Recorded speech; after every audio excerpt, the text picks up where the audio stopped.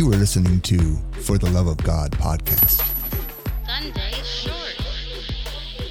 And your host, Jason Longbright. Good morning. Hopefully everybody's having an amazing Sunday so far. So we've all heard the plans that Pope Francis has had about one world religion. And he's been talking about it for years. And we all know that he launched it May 25th of this year, his 7-year plan. Yeah, I said 7. Very, quite a quinky dinky there. So, and so many other things. We got the chimera embryos and just a lot of people playing God in this world, and it's dangerous. So apparently the Pope, when they rewrote the Bible, they left Revelations out because all right, let's take a look at what Revelation says about the one world religion described in chapter 17, 1 through 18. It talks about the great harlot. It says it will be part of the end time scenario. See, the term harlot is used throughout the Old Testament as a metaphor for false religion. The actual identity and makeup of the religion has been debated for centuries and has resulted in a number of different views among Bible commentators and theologians. There are convincing arguments for the one world religion being called Catholicism, Islam, the New Age movement, or some form of religion not even invented yet. And an internet search will produce many more possibilities and theories.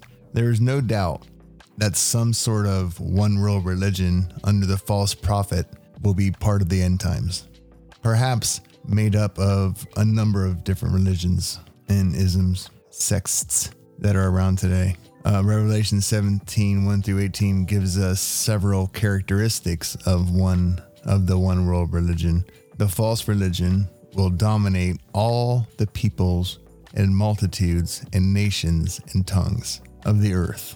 Revelation 1b15, meaning that it will have universal authority, no doubt given by the Antichrist, who rules the world at that time. Verses 2 through 3 describe the harlot as committing adultery with the kings of the earth, referring to the false religion's influence among the world's rulers and influential people. The reference to being drunk with the wine of her adulteries may refer to those who are drunk with the power they receive from worshiping the false god of the false religion. Satan frequently ensnares those who lust for power, drives them away from the worship of the true and living God. The alliances forged by the false religion will unite church and state as never before. So I was chilling out, praying, and I didn't really know what I was going to talk about today. And so I prayed. And last time, God gave me a little notch when I ran my thumb across the side of the pages. And he didn't do it this time. So I just said, okay, I'll just open to a random page and see what it is. So I did.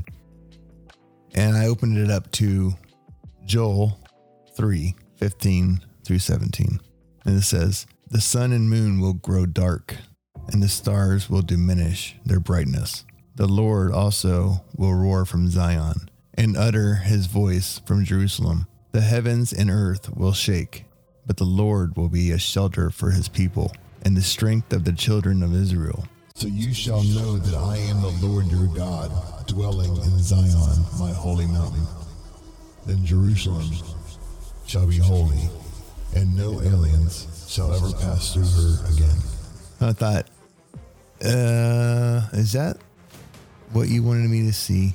So I tested it, and I randomly opened another book, and I opened right to Isaiah 21, 1 through 6.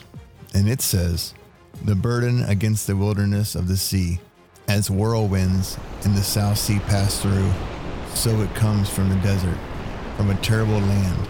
A distressing vision is declared to me. The treacherous dealer deals treacherously, and the plunderer plunders. Go up, O Elam. Besiege, O Media. All its sighing I have made to cease. Therefore my loins are filled with pain. Pangs have taken hold of me, like the pangs of a woman in labor. I was distressed when I heard it. I was dismayed when I saw it. My heart wavered. Fearfulness frightened me. The night for which I longed, he turned into fear for me. Prepare the table, set a watchman in the tower. Eat and drink. Arise, you princes, anoint the shield. For thus has the Lord said to me, go, set a watchman. Let him declare what he sees. A very fitting scripture for the times we are in. And I'm not a bit surprised that I just happened to turn to those pages. Folks, our Lord is coming soon. Be ready. Anoint your shields and keep looking up. The signs have never been more revealing. Every day, there's something. Did you see the ocean on fire in the Gulf for no reason? It also happened in Africa, and towering black smoke was pouring from it. Get into your word, stay strong with Christ, pray daily, make disciples, be ready. Have an amazing Sunday and a great week. And we'll see you Wednesday. The topic is Christian dating with special guest Hannah Rieger, the pastor's daughter. See you later. God bless. Goodbye.